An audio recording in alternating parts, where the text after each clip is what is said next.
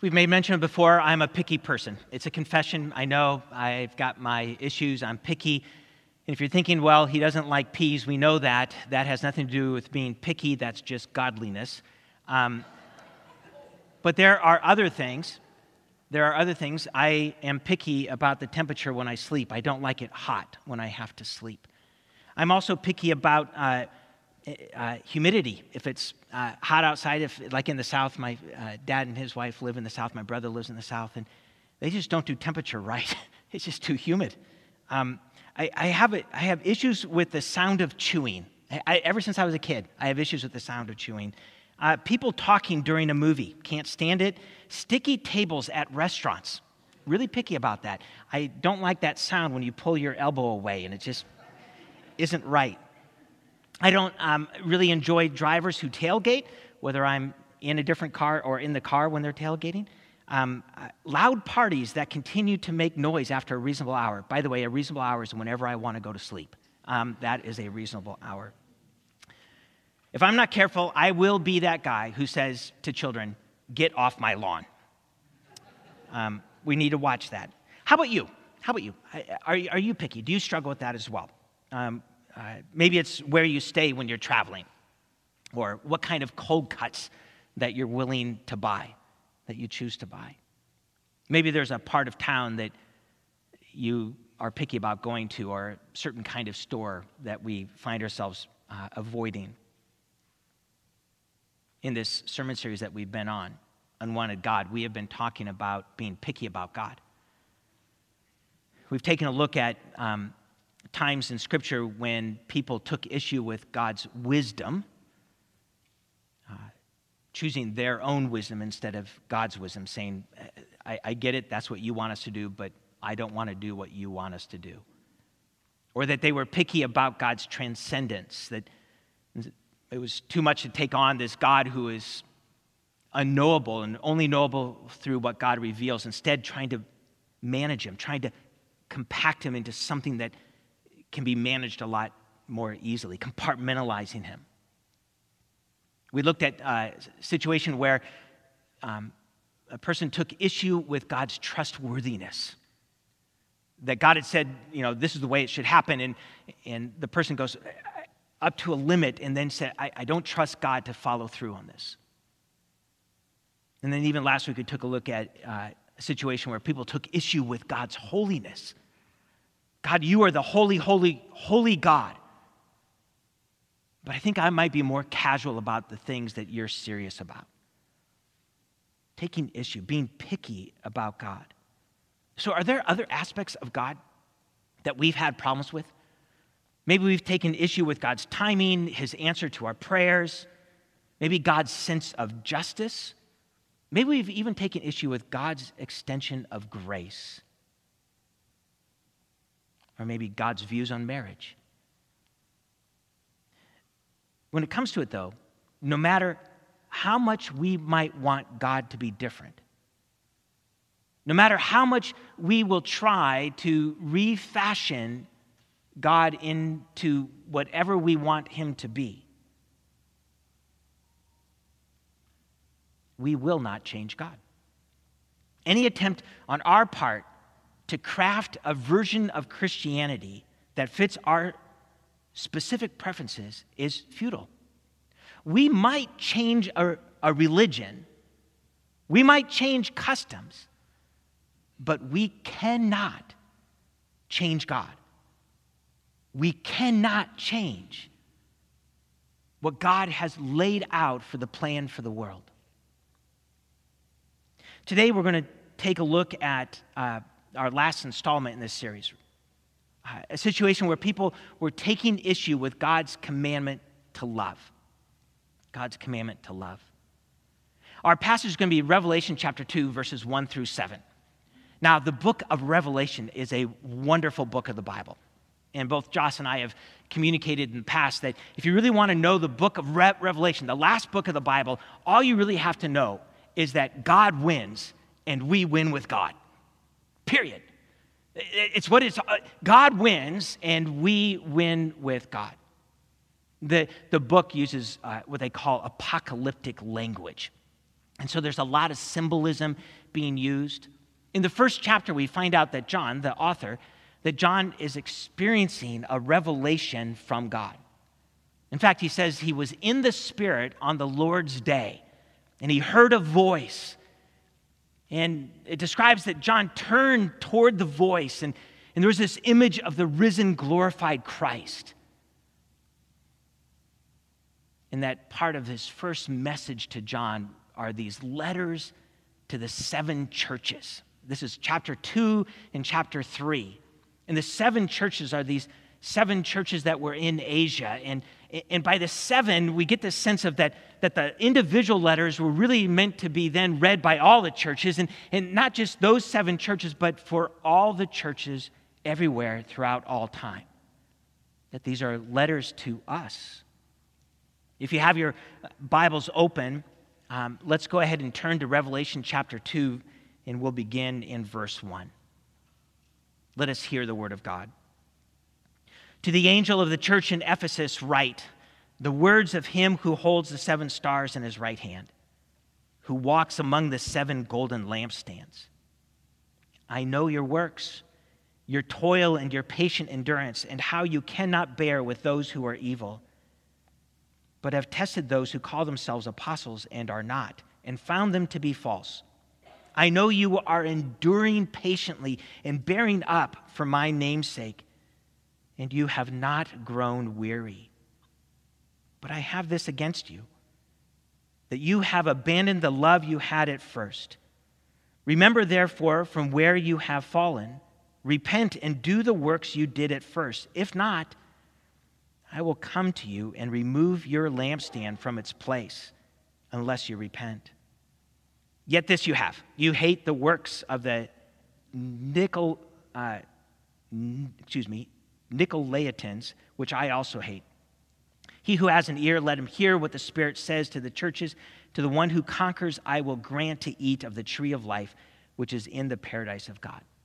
May God bless the reading of his word. May God bless our time together. All right, so today we're going to talk a little bit about Jesus, a little bit about the Ephesian church, and a little bit about Northminster. Jesus, the Ephesian church, Northminster. Let's first talk about Jesus.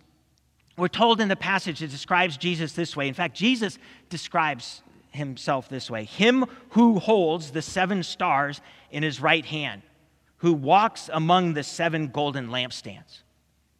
Can you imagine if you were given a presentation and you got up behind whatever lectern or the microphone and you were standing before a bunch of people and you said, "She who holds her 9 iron and chips wonderfully," or whatever it might be. Jesus is declaring himself. And he's using symbolic language. What does it mean to hold the 7 stars? Well, the 7 stars, in fact, if we were to look at some of the words that occurs just before our passage, we find out that these are the angels. That there's an angel connected to each church. We don't have a ton of information on this in the Bible. But what we figure out is that these angels, that there's this connection between the heavenly realm and the earthly location of a congregation, a church. We've talked about it before, the already and the not yet. That when Jesus died on the cross and he was raised from the dead, that something already takes place. That through faith we have already been made into the image of God, that we are God's children, that we are citizens of the kingdom of heaven. Already that happens. And yet there's a not yet. We're still waiting for Christ's return. But in the already, the congregation has an identity in the heavenly realms. That as an angel is connected to a church, the church is connected to an angel. And in this connection, it's already true that there's this story of eternal relationship with God, already established through Jesus Christ. And it says that Jesus holds those 7 stars in his right hand. That he holds those 7 angels in his right hand, which is a sign of sovereignty, that Jesus is over all of the churches. And he says he walks in the midst of the golden lampstands. Though each church would have this golden lampstand, not an actual one, this is just a way of talking about that this menorah that each church would is represented, that this is the mission of God working through that church, the light of God in the midst of the people of God. And Jesus as the one who then walks through them. Again, it's a picture of sovereignty. The basic idea, the foundational idea of the church then, is that Jesus is sovereign over it. It's Jesus' church.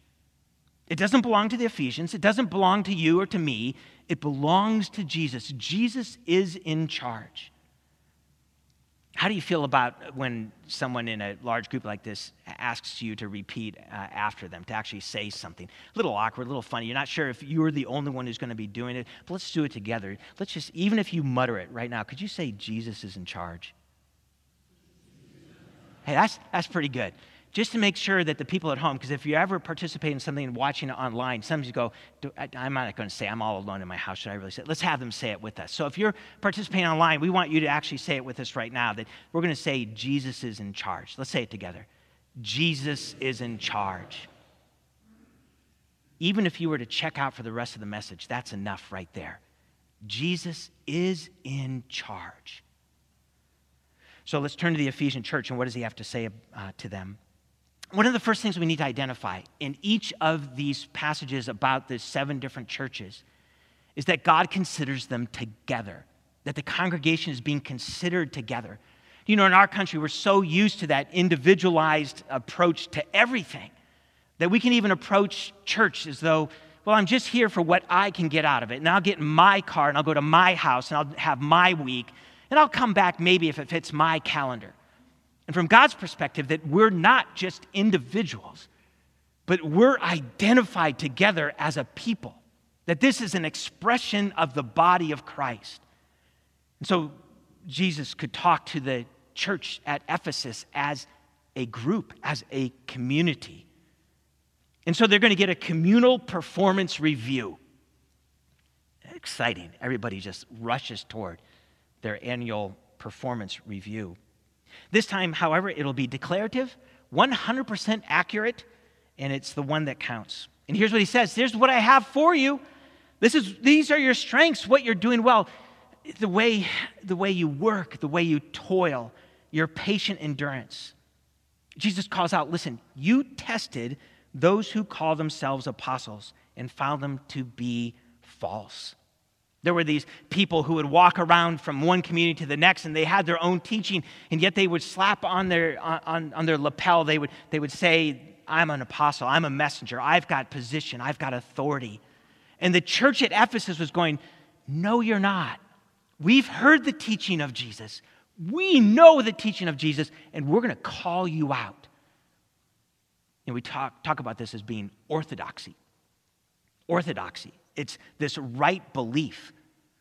It's having the correct understanding, holding on to truth when the culture around you is calling you to tweak or to change or to let go of in order to fit its understanding of whatever truth they want to follow.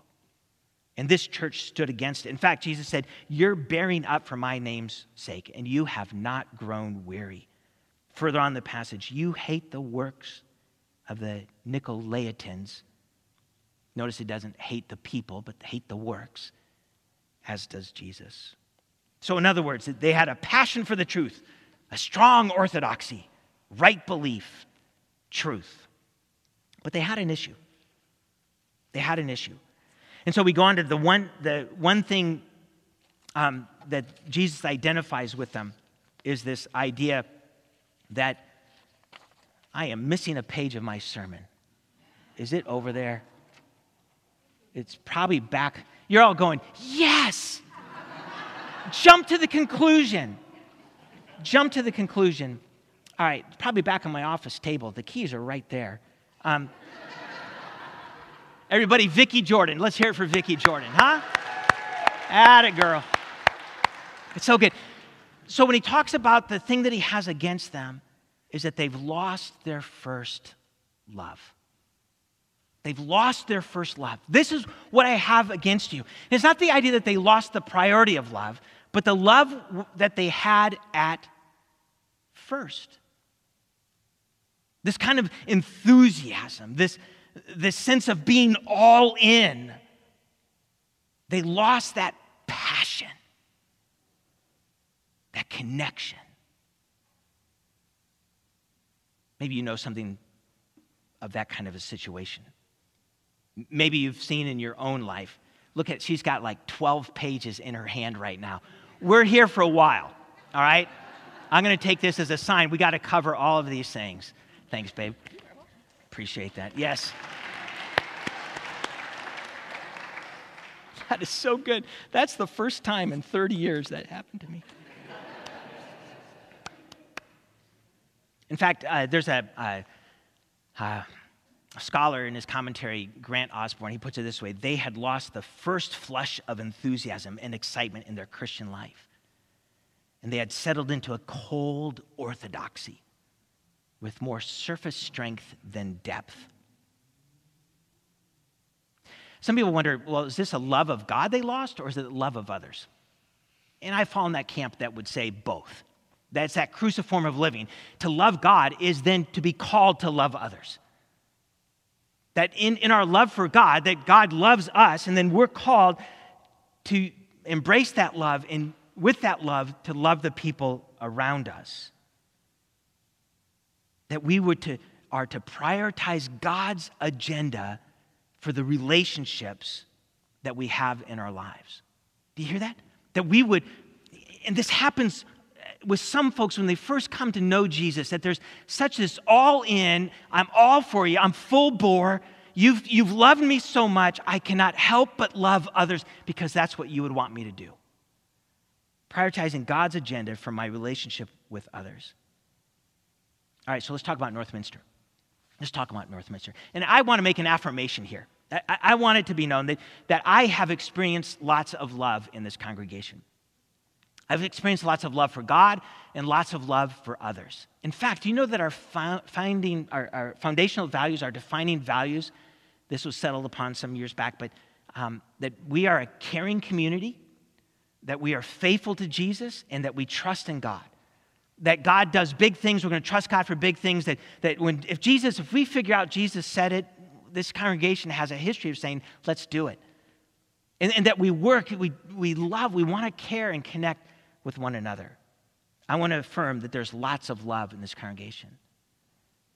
But I think if we pause, we might also find that there may have been a tendency in our midst, collectively, that we put limits on love. And we might say, well, who doesn't? Doesn't everybody put limits on love? Jesus doesn't. Jesus loves. He doesn't compromise love. He always loves. He moves forward in love. He's always about truth, absolutely. He never compromises truth, but he always moves forward in love. You know, some of the common limits I think we put on love is that if love becomes too costly, too awkward, or we've already judged against somebody, we just give ourselves permission to limit love. Too costly, like, oh, I'm all in, I'm going to love you, oh gosh, whew, that's way too much love, I'm out, and we tap out. Or if it's too awkward, hey, I don't mind going across a room and greeting somebody, but invite them to breakfast afterward, brunch, have them in my home, really get to know them, open my life to them, that's a little awkward. I think I'll tap out again. Or if we've already judged against somebody, whether it's because of culture backgrounds or age differences or whatever it might be, and we've just said, before I even begin, let me just say I'm not going to. To the degree that we do this, we become the one who holds the star. We become and put ourselves in the position of, you know what, I'm in charge of this church, and we're only going to do it to the level that I'm comfortable and that it doesn't cost too much and it's not too awkward and it's within my limits. And we become the ones who attempt to hold the star, the ones who walk around the lampstand and put the boundaries on our own congregation. Again, to the degree that that does exist, what if we wanted to change? What if we collectively, what if as a congregation we said, that cannot be the story of this church? To whatever degree we've lost our first love, that all-in enthusiasm, full-on, full-bore ministry in the name of Jesus Christ, the sharing of the love of God, What would that look like? What would a way forward be like that? Well, it's laid out in our passage. The first word for us is remember. Remember. We're called to remember. For the Ephesian church, it was remember from where you have fallen. I know that there's a lot of people in here that love Disney World, okay? Love Disney World. I think that's awesome. I grew up going to Disneyland on the other coast, and I remember as a kid, so I was in 6th grade, and I went to Disneyland for the first time. Loved it, First time you go on the Pirates of the Caribbean, and remember, this is way back when fun was playing with rocks, okay? So this was going in, and they had all these little robots and different things, and Disneyland was just fun, just amazing. So now when I go to Disneyland, I go, oh, geez, look at the lines. Do you see the price on those snacks? Look at all the people. And I'm that grumpy old man again. And maybe that's what's occurred with us, that we had this start where we're like, wow, God is amazing. And now we call ourselves wise. We call ourselves grown up. And we've put limits on our enthusiasm for God. But what if we were to remember? What if we could go back? What if I could go back into that 6th grader as he walked down Main Street and could see and could see it from those eyes? What if I could go back? All right, so what is it to go back through personal memories? You see, some of us in this room, we know a time when our enthusiasm was high for God, when we were all in, full bore. You said, name it, we're going to do it, God. I am for you. Maybe for some of us, that was back when we were kids or when we were in youth group or when maybe we went on a mission trip, and we just knew when we were on that mission trip, we were doing things for Jesus that we never did at home. We were giving testimonies. We were praying with people. We were getting to know people we never knew before. And we said, when I go home, I'm going to live differently. And then within about 2 or 3 months, we go, that didn't work.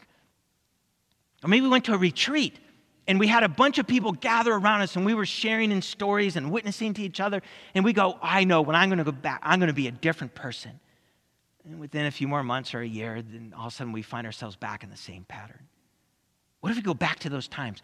What was true in those moments is true today about God's love. What if we could remember? For some of us, we don't have a personal memory. That's not part of our experience. We may be like an immigrant family where we're like the 3rd or 4th generation of Christian. And so there's a story somewhere back. For us to remember the story, we're going to have to go back and talk to our grandmother, our grandfather. We're going to have to go back and hear the story of their great-grandparents. We have to gather that collective memory, that generational memory, and go, that's what it was like. They lived out their faith with a dynamism based on the love of God. In addition to personal memories and generational memories, I love borrowing memories. If I don't have them myself, I like to look to others who do have them. I'll include this information in this week's weekly update. And if you're not getting that, would you send me an email? I'll make sure you get on the list for that. But we send out a weekly update on Wednesdays. I'll include these names and maybe some books that go along with it. So there's a story of Helen Roseveare, or Hudson Taylor, or Jim and Elizabeth Elliott, or John Perkins. And when you read their stories, these incredible relationships with God where they lived love out in a dynamic way in this world, when I read their stories, it ignites in me that understanding of living dynamically for God in this world. We could even just have a fresh read of the Gospels. What if this week you went back and read the Gospel of John and you put yourself in the shoes of each person that Jesus touched or spoke to or healed, and you just drank in that love and lived in response to who Jesus is and what he does? Remember. The second thing would be listen. That we would listen. Revelation 2:7 at the very beginning, it says, he who has an ear, let that person hear what the Spirit says to the churches. Listen. Listen. It's that kind of listening that goes into action. Doesn't just hear words, but moves upon them. That we would listen. And by the way, on October 16th, we're going to start a sermon series. It's going to be all about listening. It's going to call it, I believe we're going to call it, Yes, We're Open. We're going to look at the beginning of the book of Acts, and we're going to look at these stories in the book of Acts. And we're going to then spend time as a church together listening what God might have to say to us, that we would listen. The third thing we can do is repent. We talked about this last week. It's a great word that means to turn 180 degrees. If I was going this way, now I need to go 180 degrees in the other way. If I was going away from God, now I go toward God. If I was going the way of just kind of a managed faith, now I go full bore. That we would repent. Last week we mentioned that repent involves confession and commitment. That it's saying, listen, I know I've been lackadaisical about my faith. I'm done with that. Now I'm committed to be all out for you, Jesus. Would you lead me into that new way of living? We would go from cold to hot, sleepy to wide awake, mitigated to full bore. Do you know that for me, during the pandemic, I had such a time? There was something that occurred in my own heart, my own understanding and mind, that my love for you, for this congregation, for Northminster, grew. It's not like I didn't love the church before, but something switched. There was this sense of I missed you. I wanted to gather us together for us to meet each other where we are and to step into all that God has for us together. That we would collectively have this sense of we're the people of God, gathered for his praise. All right, so we remember, we listen, we repent, and then we do. We do. Do you remember, I've had stories with a number of people, not just in this congregation, but I've heard this phrase when it talks about children's ministry or ministry to youth, that there are times when we say, well, I did my time. You know, I've given to that area of ministry before, and I'm done. And it's like we've earned this badge. I'm done with that. I've helped the kids before, and now I'm just going to do what I want to do in church.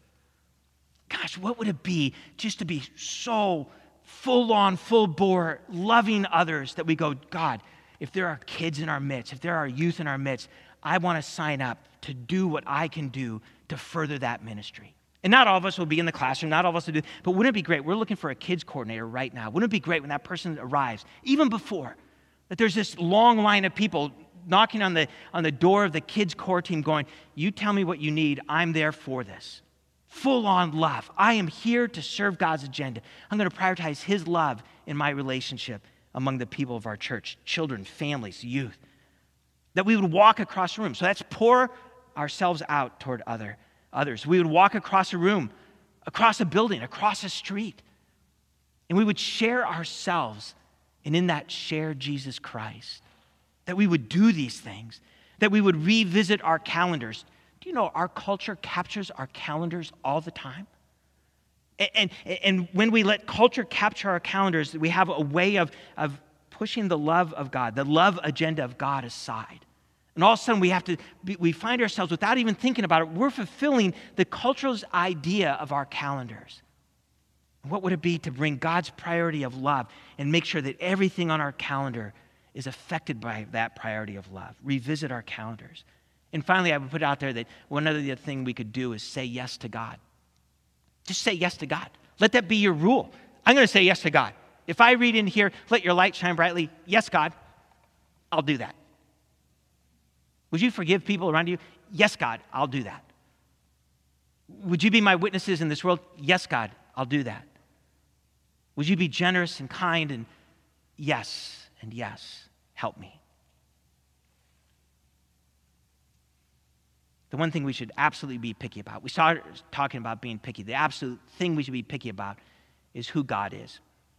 That we don't worship the wrong God. The Ephesian church had it right. Stand for truth. But once we've answered the question of orthodoxy, then it is absolutely necessary that we embrace what they call orthopraxy, that we would do the works of God. So we might ask ourselves, do people see in us the love that people saw in Jesus Christ? Do people see in us the love people saw in Jesus Christ? It's important, in the text it tells us, at stake for the Ephesian church was the removal of a lampstand. That the shining community would have its shininess removed.